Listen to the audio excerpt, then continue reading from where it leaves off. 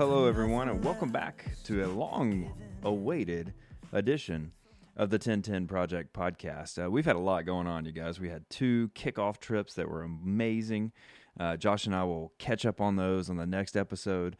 We've had groups going on. We're finishing up a group. We just graduated a group back in December, and we're getting ready for an amazing 2022. And so that's what's been going on. Like we told you guys, you never know. We're going to give you great content when we have got it and it's ready to go. And so this week, we've got something ready for you. Now, I'm pretty excited about this. So as you know, with 1010 Project, we kick off with an excursion like we did last week with snowmobiling. Get guys out in the wilderness, let them start just relaxing, having fun, have a shared common experience, and catalyze some relationship. Then every month, we gather everybody that's in the projects, no matter if they have been in it 8 months or 2 months, and everybody jumps on for an hour. And this is where Josh and I try to pull from relationships that we have all over, thought leaders, pastors, business leaders, and let them speak into a specific subject matter. And January, we had an incredible opportunity. And so what we thought was we want this to be a podcast interview and a podcast episode with the one and only Eric Peterson. You might recognize that last name, Eugene Peterson, with his father.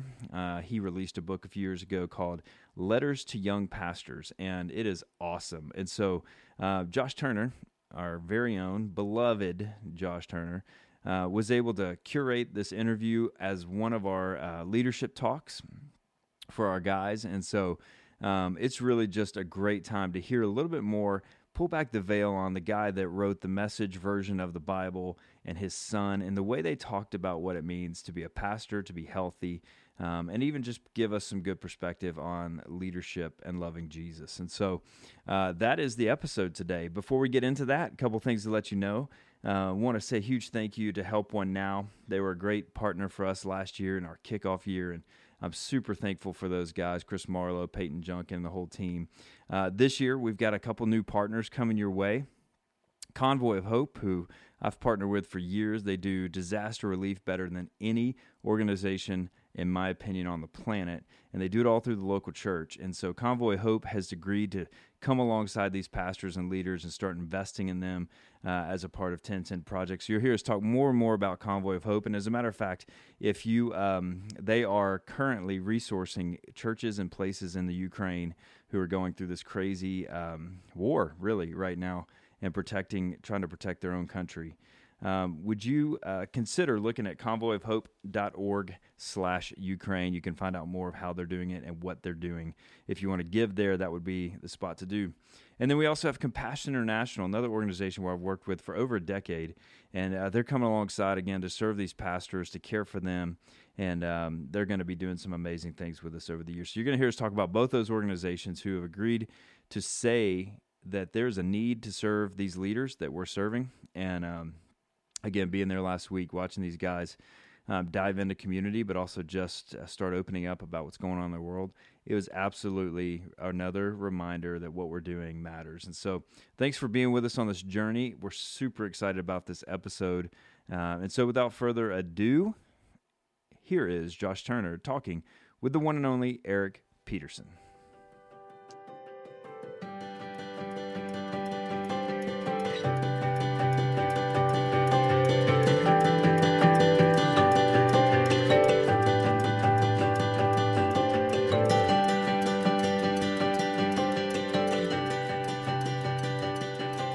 Well, guys, we are going to do something a little unique today.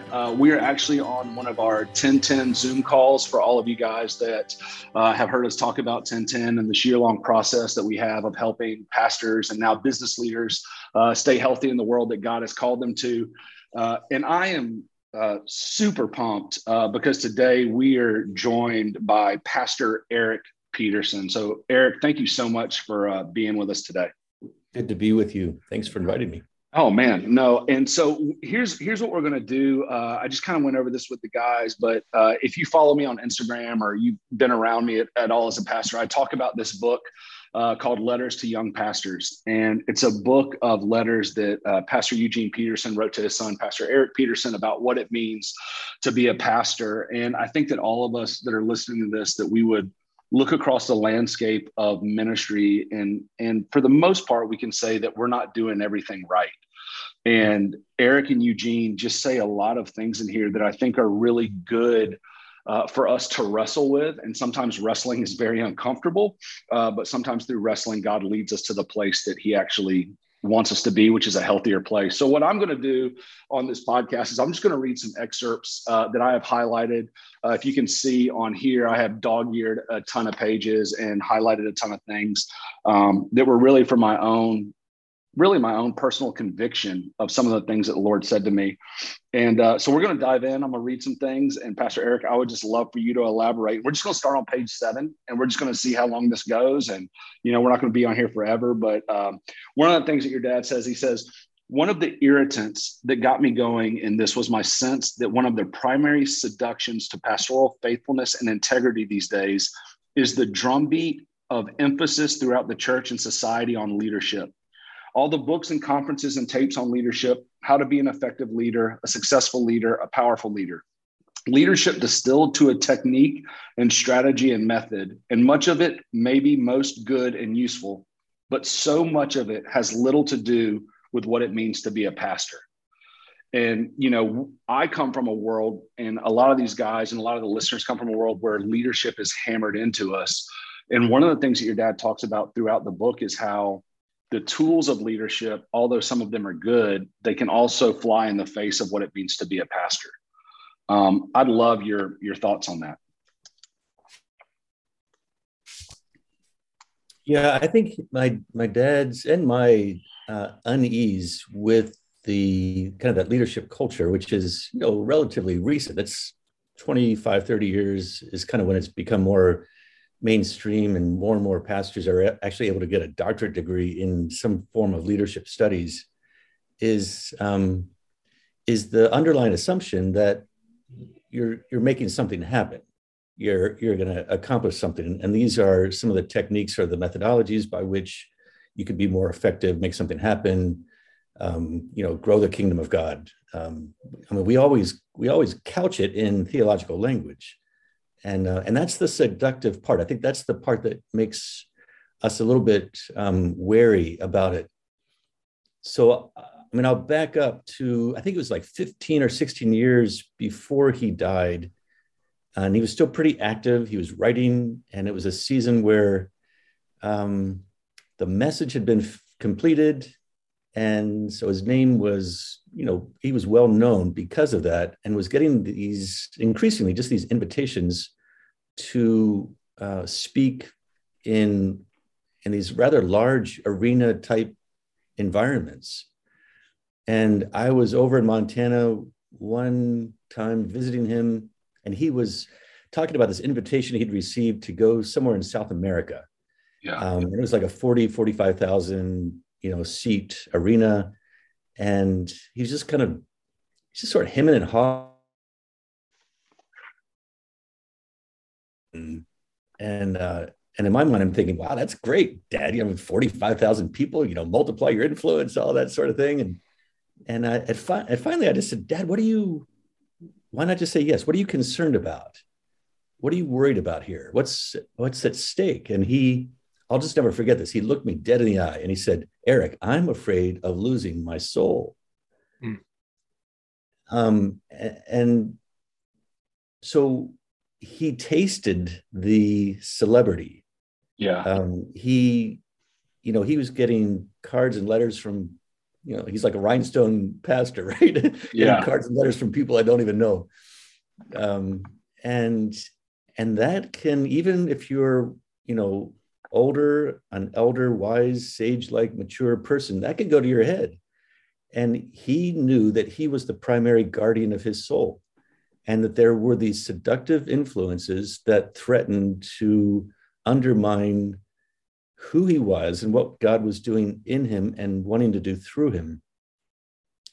And so, if anyone could handle that, it would have been Eugene Peterson. But that's the moment, or that it was through that conversation that he came to a clarity of saying, no more. And so he just, habitually turned down all of those kinds of invitations and only said yes to the ones that were, it'd be like preaching the ordination sermon at a former student's service when they became a pastor.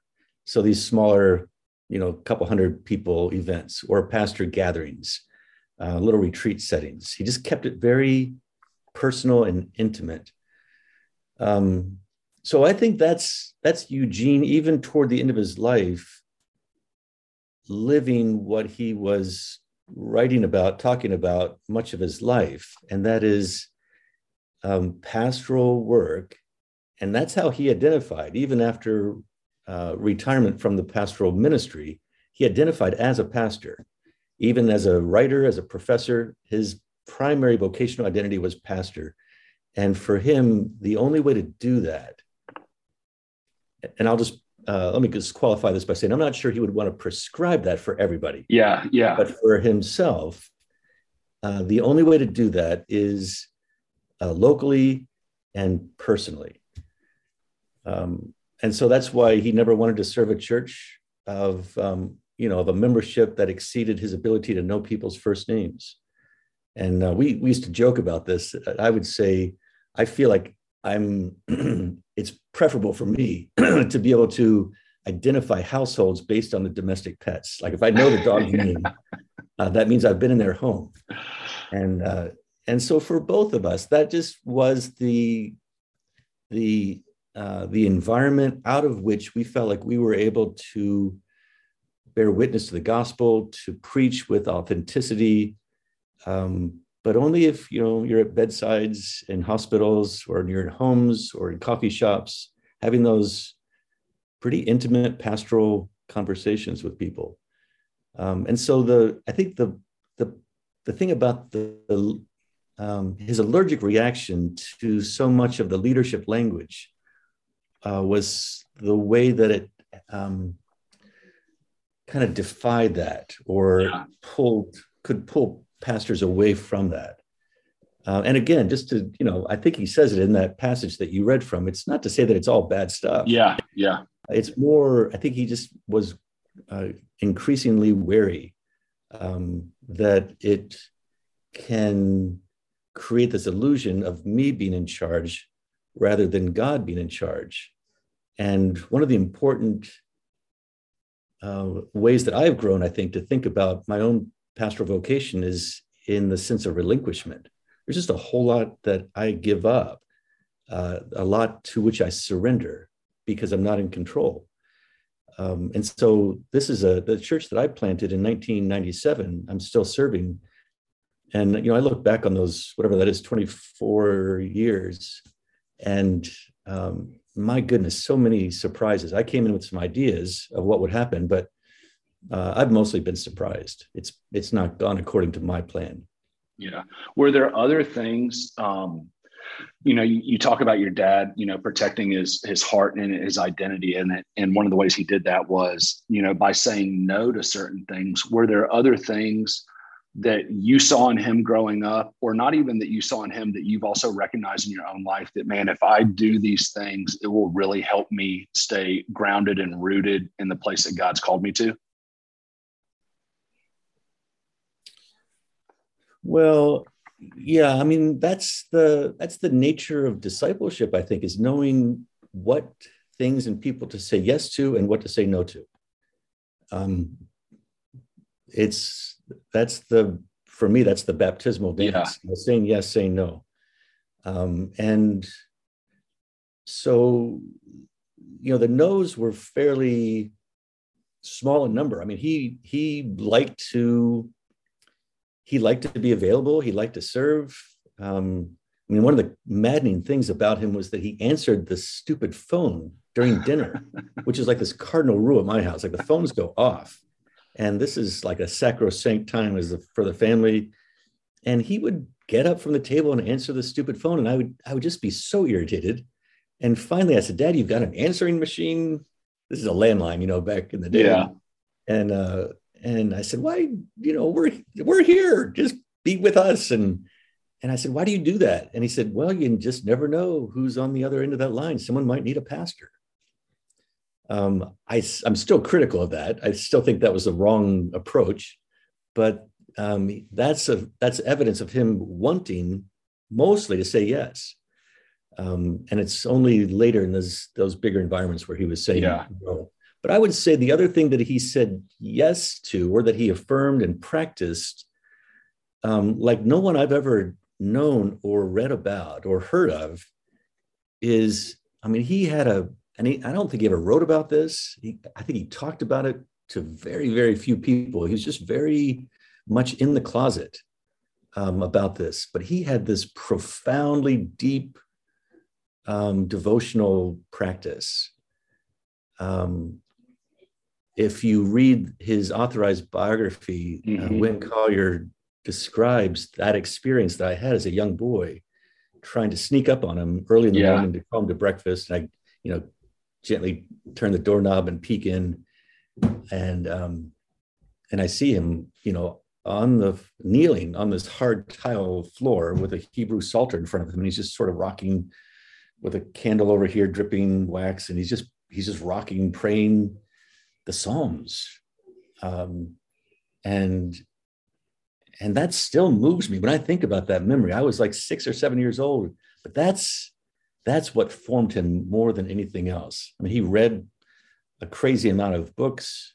He had a deep intellect, but I believe that it was that devotional practice that was the primary root cause of just his unique pastoral spirituality and just his crazy fertile imagination. Yeah.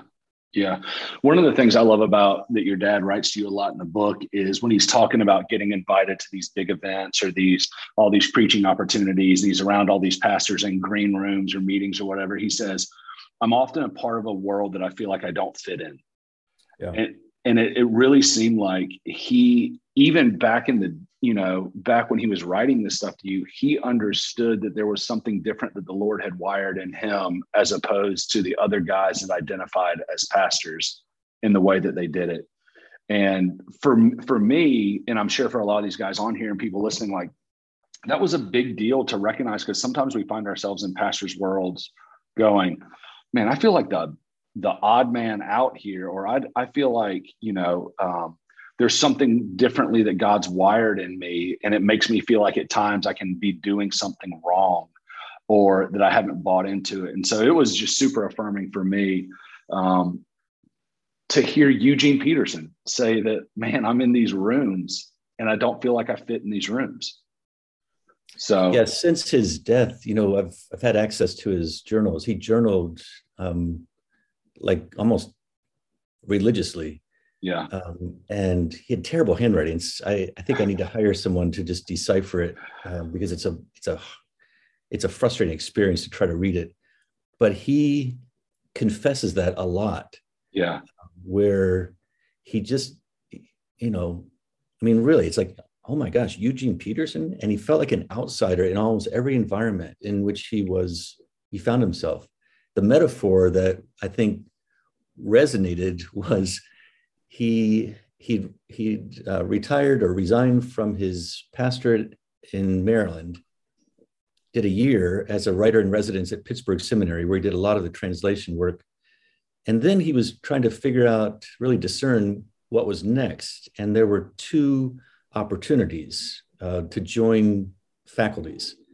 One was at Regent College, where he ended up, but the other one was Princeton Seminary, which is my alma mater. And he talks about the experience of meeting with the search committee, and they're at the Nassau Inn, which is this kind of smoky old boys club, leather chairs, just a lot of history and snooty stuff. And everyone's sitting around after dinner, I think it is. And all the guys, I think it's all men, have their legs kind of crossed. And he realized that everyone else had long socks that covered their calves, and his bare skin is exposed. And that was just a moment of him thinking, it doesn't matter where I go. I never quite fit in. I'm always sort of this outsider. I don't know the rules. Yeah. One of the things that he says about you He says, I've liked the way you keep coming back to baptism as providing the rock bottom definition of the people you are dealing with. I've heard you bring the term up several times in the last couple of years in different contexts, and it always sounds so right. It prevents us from taking on reductive sociological and demographic and psychological labels for people. It keeps us mindful that we are dealing with souls, not consumers or achievers or victims or whatever.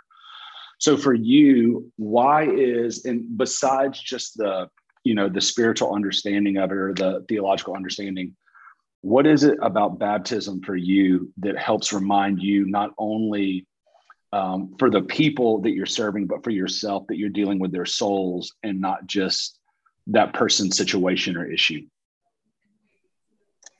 Well, and it's more than that. That is, it's more than just, I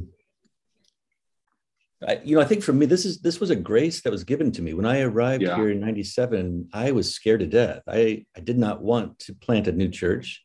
That wasn't on my vocational radar, but I got called into this, and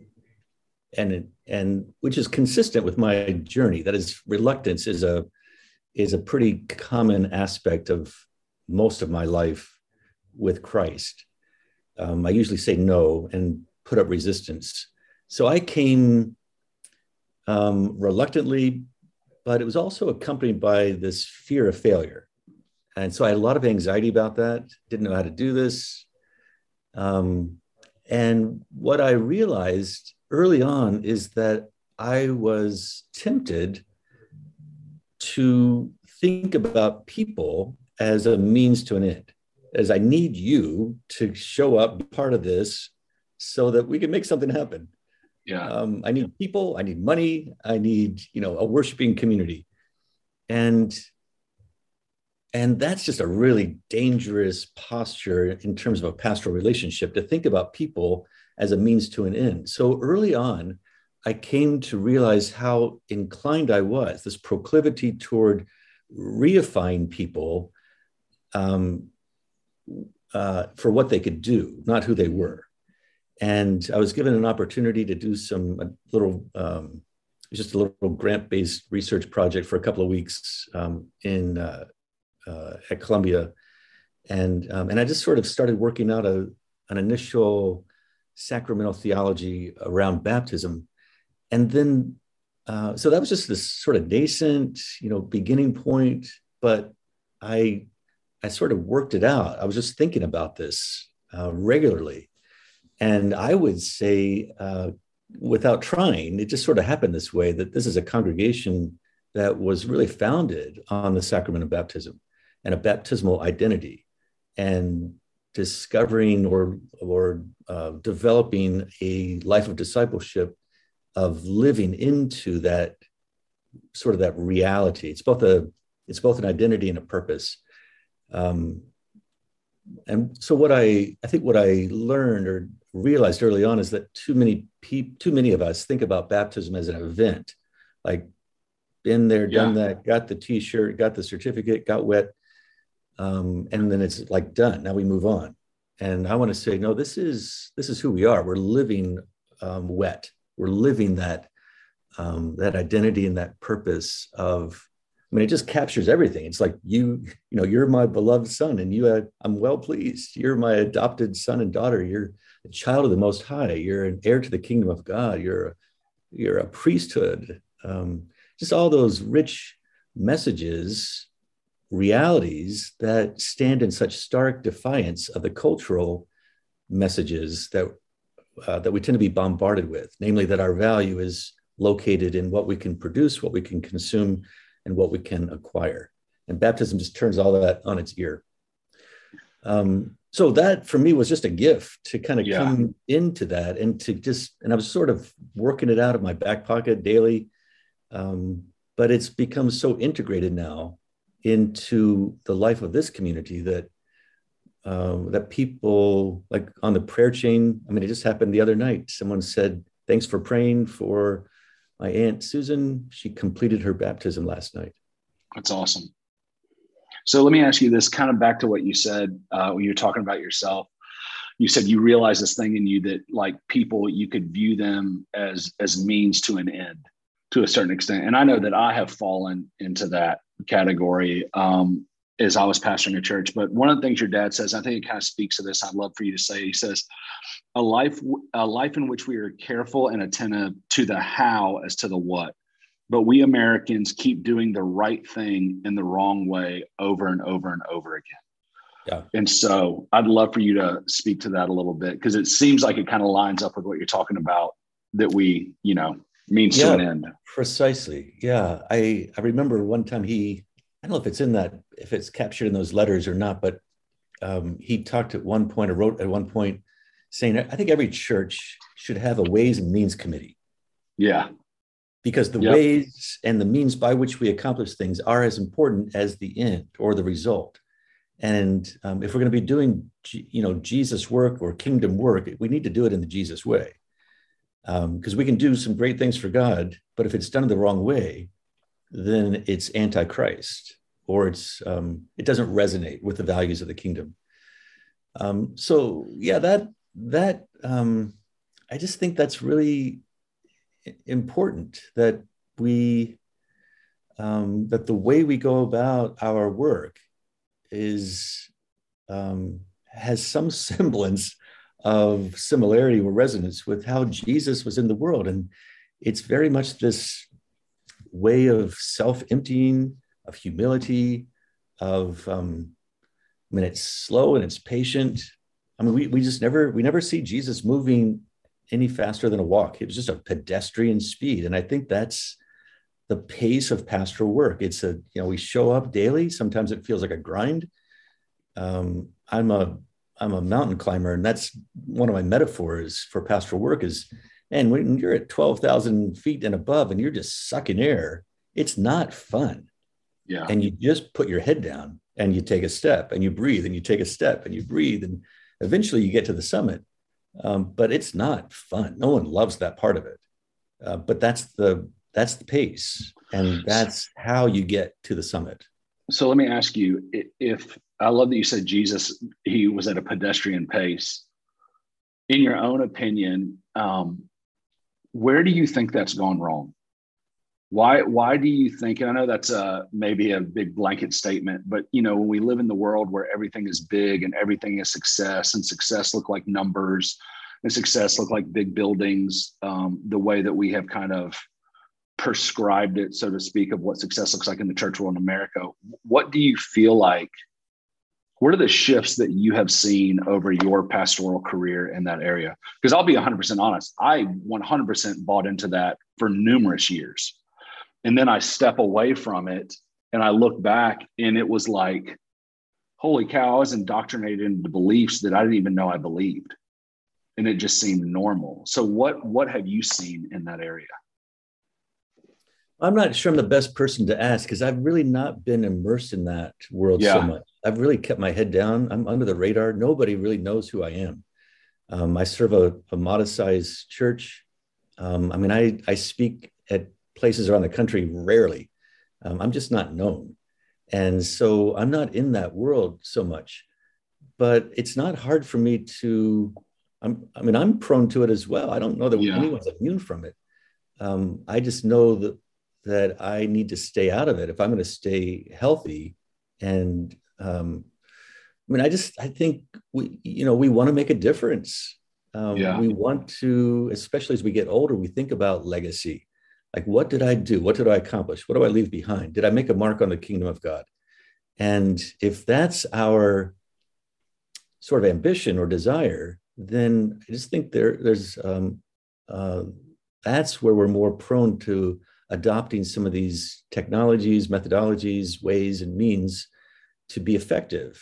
And so I have colleagues who, have bought into the leadership model of church growth and leadership stuff, and they talk about leveraging relationships, and for me, I don't say anything, but that feels like, oh, you just spit on that person's baptism. Don't leverage people. You honor people. You look for the imago Dei in individuals, and you lift up and celebrate how Christ is working through them. and the circumstances of their lives that are forming them to be more like Christ. So I think it's an intentional thing where we just have to put up some resistance and say, the prayer of Jabez is not for me. Lord, don't enlarge my territory. Just give me what you want, what you know that I can handle. Yeah. So your dad says this in one of the letters. I think this is letter 18.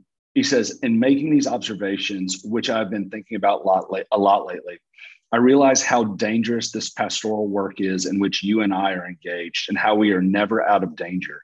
Or maybe just when we think we are out of danger, we are in the most danger.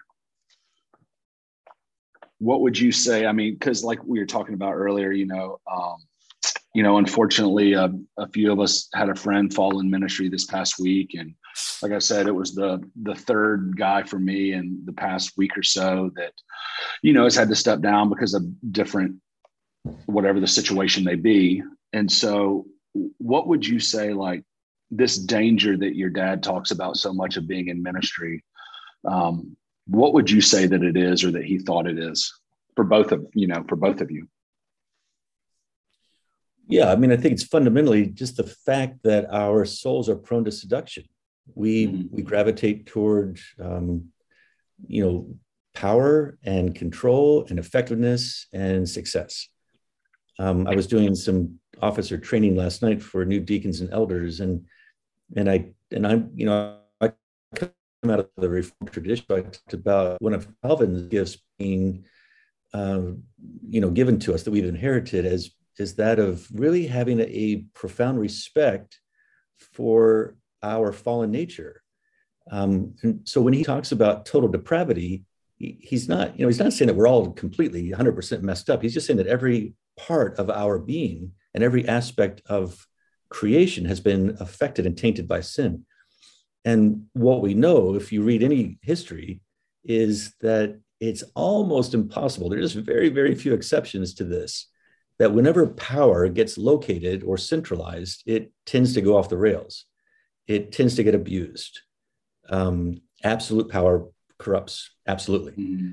And so, the reason that I'm still a Presbyterian is because, in addition to what I think is good theology, is this way that we govern ourselves. We spread the power, and we have built-in systems of checks and balances so that hopefully no one person can do too much damage. Yeah. It just helps to mitigate against that. So I just think we need to recover a healthy respect for our sinful, fallen natures. And I'm one of the first people in my tribe to say, we don't start there, though. We start with original blessing. We talk a lot about original sin, but I want to make sure that we're celebrating original blessing and the beauty and the goodness that remains intact, not only in creation in its entirety, but in our own humanity.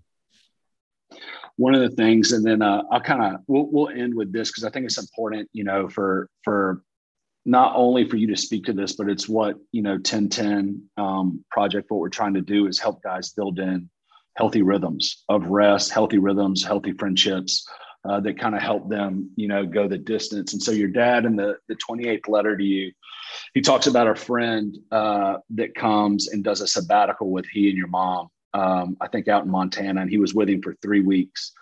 And at the end of it, he says this one sentence. He says, but the most important thing for both the congregation and himself, speaking of his friends, was the realization that he wasn't indispensable.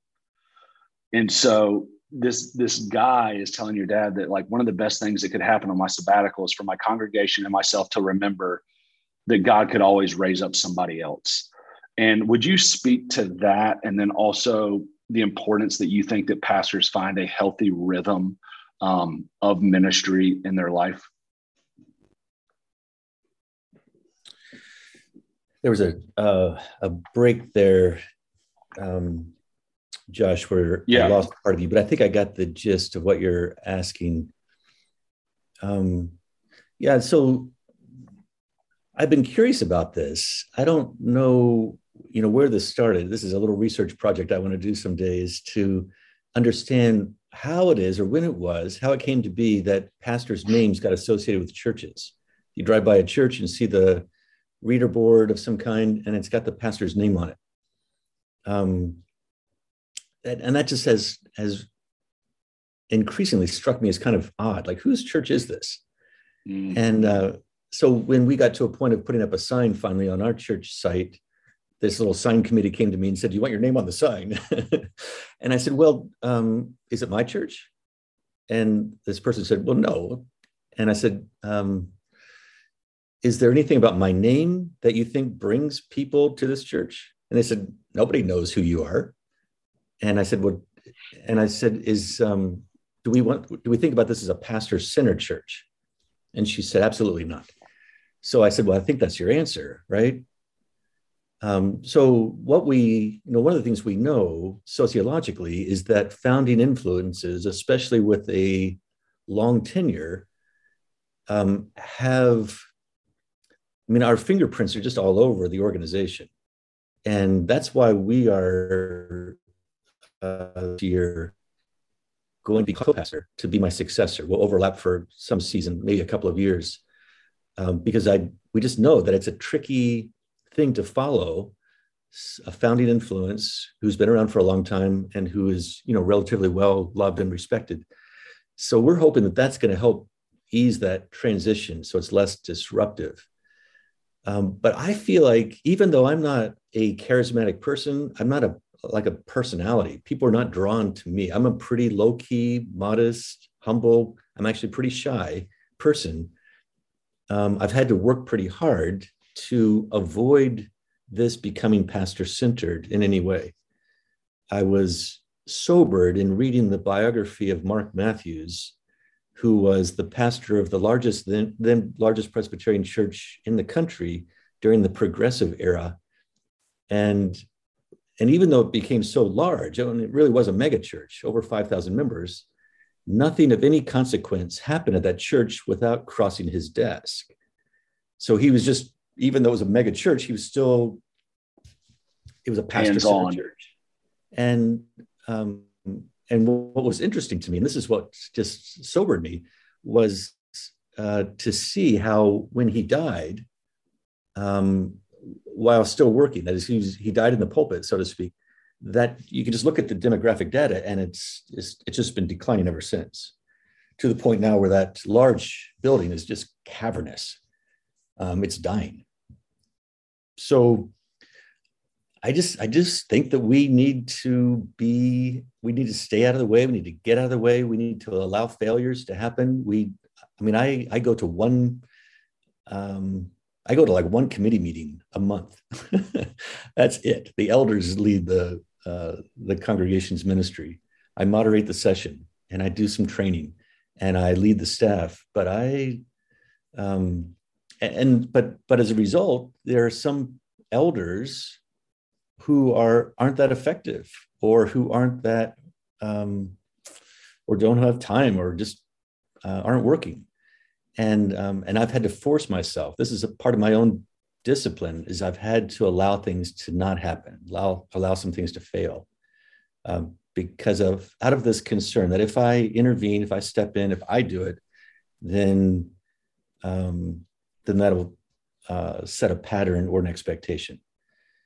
I'm trying to remember the name of the book right now, and the author, but I'll come up with it like after we get off Zoom. But he talks about the pastor who is really talented, really ambitious, does everything, and the congregation sits back and applauds and tells everyone how great their church is, and then he says, and the church dies on the vine. Yeah. When I was an associate pastor for 7 years, the senior that I worked with said, he just walked into my study one day, and kind of off the cuff, he kind of said, "Eric, I think every pastor should be a little bit dumb and a little bit lazy."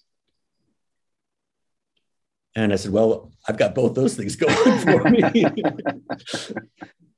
Because he said, if you're too smart and if you're too ambitious, then everyone will just let you do it. they'll just live their life and faith vicariously through you and pay you and be happy to have you do it all. Do you think one of the things that your dad talks about too in the letters with you is he talks about this idea of the consumer mentality of church? And do you think that plays a large part into it, as like, if you are good and if you are gifted and if you are, charismatic or whatever, that the people are just happy to come and just sit and not have to really go deeper in their walk with the Lord? Yeah, I think that's precisely right. Yeah. Well, Eric, I just want to thank you so much for joining us and speaking to these guys. And, we're going to pause the recording here in a second so that these guys can ask you questions. Charlie probably has 37. But we really, man, I hope that for everyone that's listening to this, that you realize that there is a call that isn't just leadership, but it is pastoring and being a good steward and a shepherd of the people that God has entrusted you with. So thanks for listening, and we will see you next time.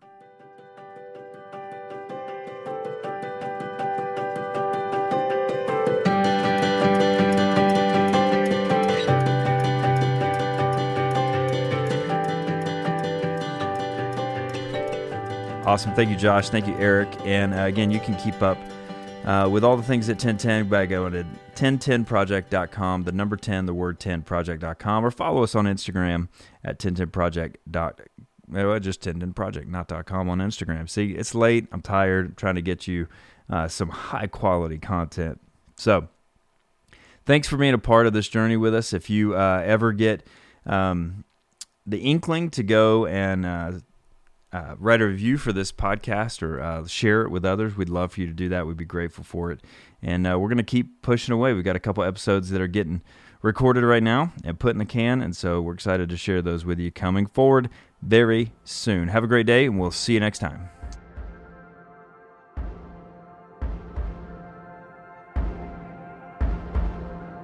I saw you the other night, down the street you were walking. I remember when I held you tight, I felt like a millionaire, and you were laughing and carrying on. The sky was pink and yellow, and I'm okay, but it hurts you're gone. I just took a deep breath and stared.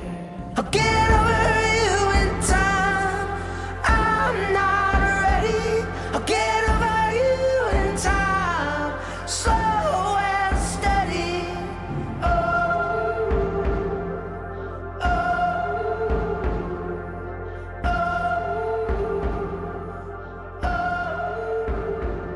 I got a call in the middle of the night, so I drove to Oklahoma, and I was there by the morning light. You were a beautiful Indian queen, and I remember when I was a kid, you were always there for the loving, and then I watched you drift.